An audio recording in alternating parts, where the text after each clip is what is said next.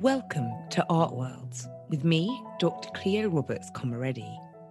This is the podcast that tells you all about the art worlds you might have missed. We're going to journey around the globe and talk to artists, patrons, and curators from Cambodia to the Democratic Republic of Congo. With this, we'll build a truly international perspective of the many thriving art worlds. Algeria, a North African country stretching along the Mediterranean coast south to the searing Sahara Desert, sits between Tunisia and Libya in the east, Niger, Mali and Mauritania in the south, and Morocco and Western Sahara in the west. The country, a bedrock of the Roman Empire with a history of Arab and Islamic influence, has been subject to Ottoman rule and French imperialism. Following a fierce and vicious war of independence that lasted over 7 years, between 1954 to 1962, the country declared its independence after 132 years of French occupation.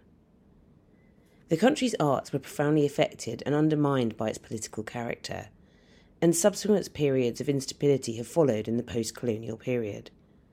Artists have explored this uprooting, the denial of their identity, and what it means to be Algerian, whether living in the country or abroad. Opportunities for artists in Algeria have been challenging, with scant political interest in arts and culture. But with recent young project spaces and galleries emerging, there's a sense of energy and optimism for Algeria's contemporary artists. Artist Masnissa Selmani is known for his seemingly irreverent pencil drawings and animations that converge documentary and fiction, often starting with a press cutting taken from his long-standing personal archive. He leaves his figures and objects stranded in large areas of white space as an invitation for the viewer to fill in the gaps and consider how the circulation of media images affect our perception of events. Masnissa's work has been shown internationally, including at Palais de Tokyo, the 56th Venice Biennale, where he received a special mention, Modern Art Oxford, and Centre Pompidou. From his studio in Tours, in west-central France, Masnissa joined me to discuss the absurdity he embraces in his drawings and the degree to which his Algerian background shapes his work.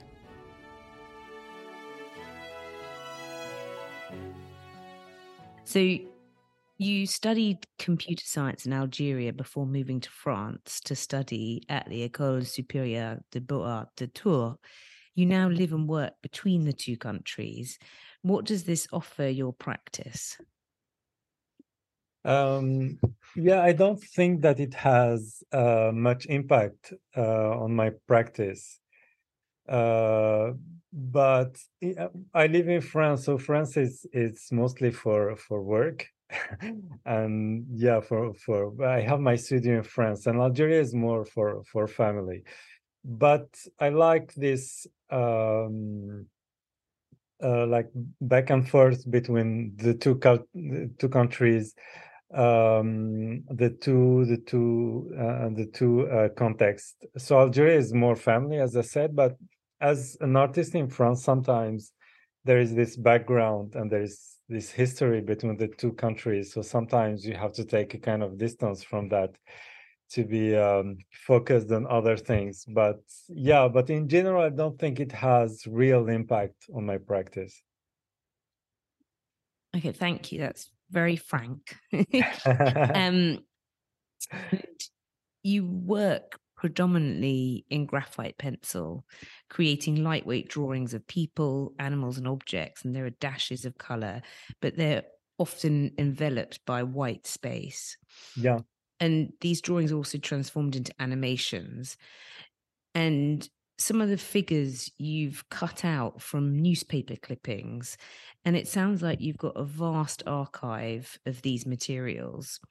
So what are the parameters of your selection process when you're going through all these many clippings?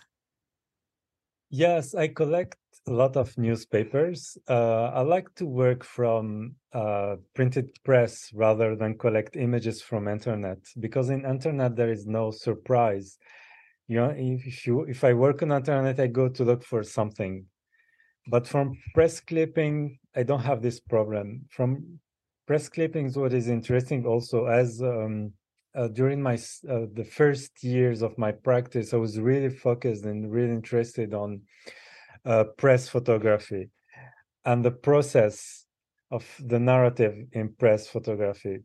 So in newspapers, it's very interesting to see how the pictures were placed, the caption of the pictures, which pictures it's used in headlines, etc. And it's interesting also to see how the same images you can find it in different newspapers with different captions, just reframed, and the context is totally changed. So this was the first step to this process, and the second one is from press clippings also.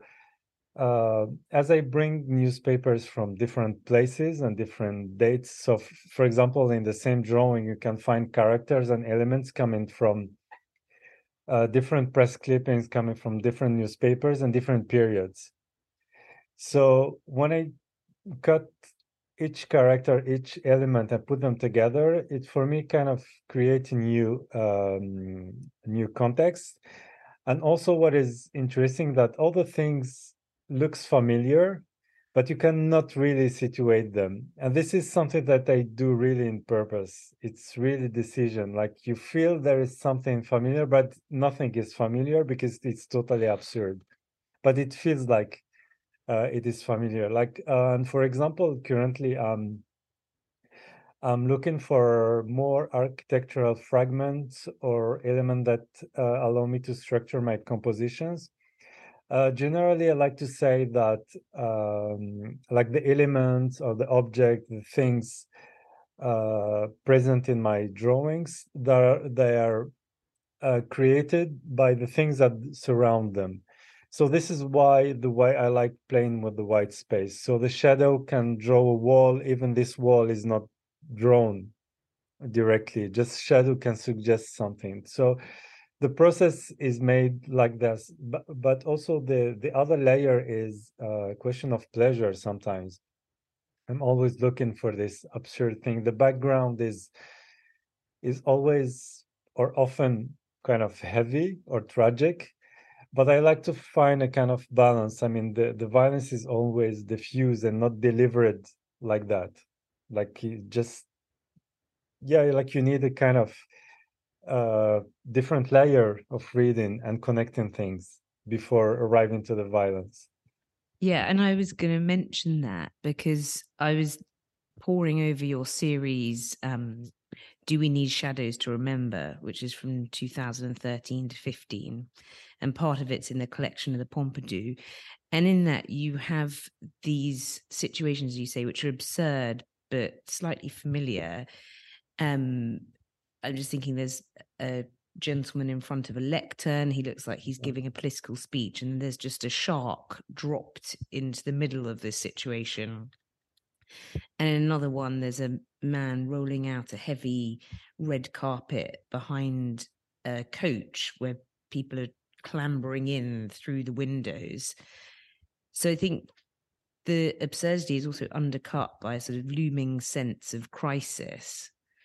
And I want to know more about what has inspired you to develop this strategy where things kind of teeter on the edge.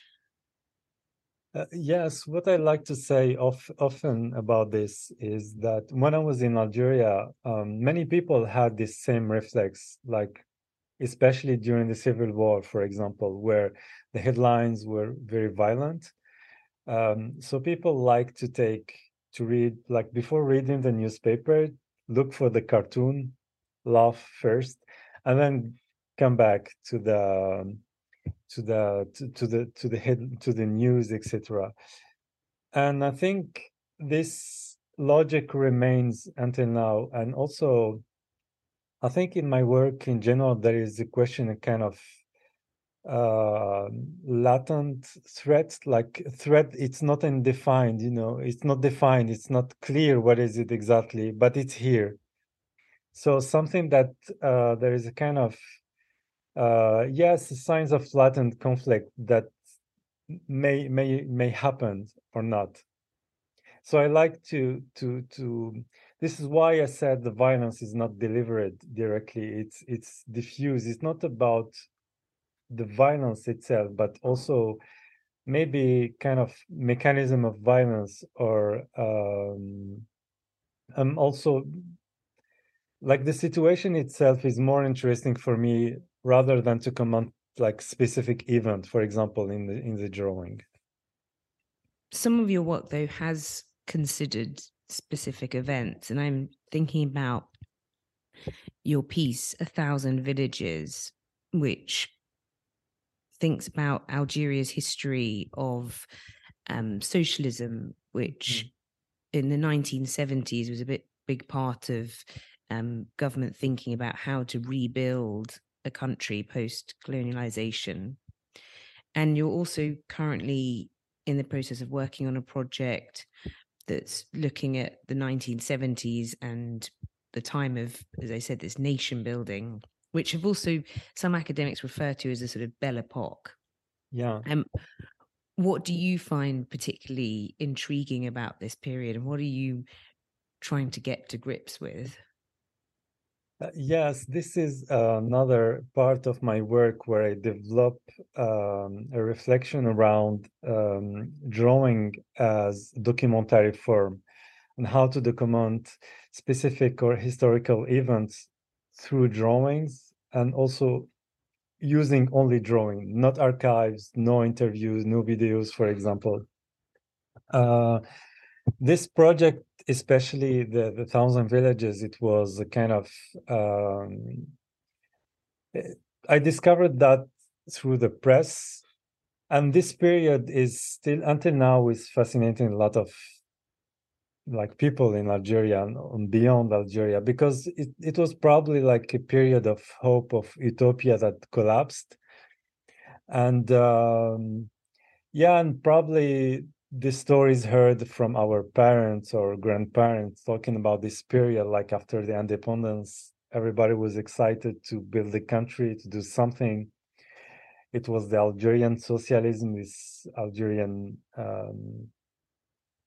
yeah, hope and dream, etc. And everything kind of collapsed at the end. And the Thousand Villages is something really for me typical of this period. It's kind of something that gathers around a lot of questions. You know, in Algeria, a lot of questions are suspended like that and never resolved.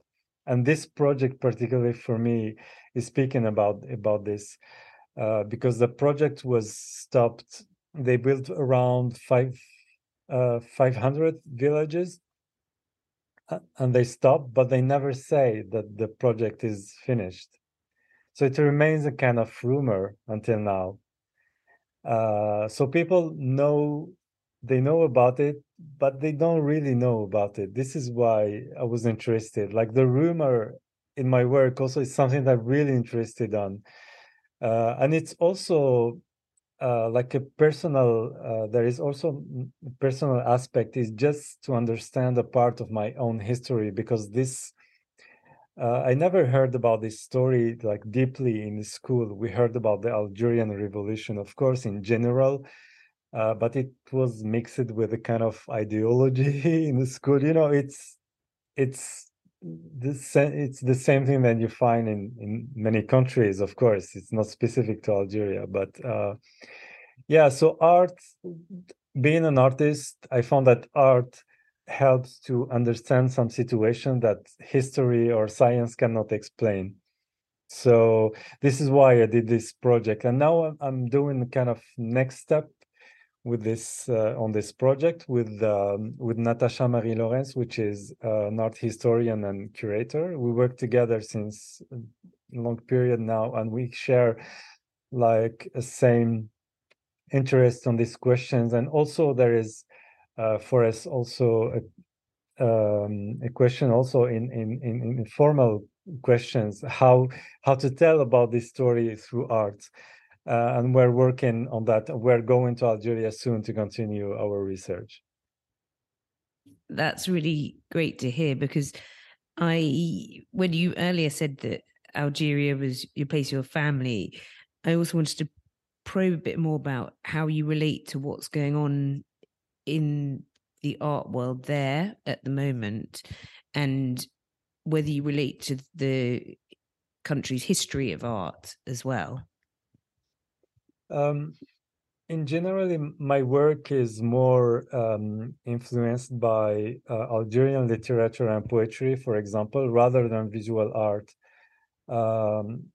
Like all the painters, for example, known from Algeria from the 70s, for example, they're mostly related, their painting, which is normal, related to Algerian revolution sometimes, but also to Algerian war for freedom against colonization.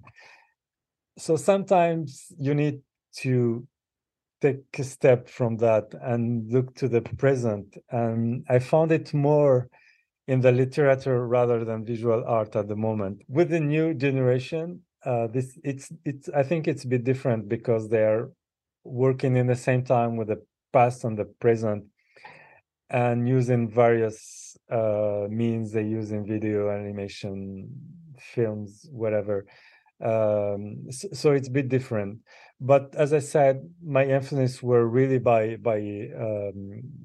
I'm more influenced by Algerian literature rather than poetry. Like in Algerian literature, I found this mix of humor and absurdity, violence, comic and tragic. I found it sometimes. And also in poetry, I'm interested in some poets like Jean Sénac, for example, which is, his work is very important for me because there is something about the rhythm, something about the use of the words that became really important in my practice.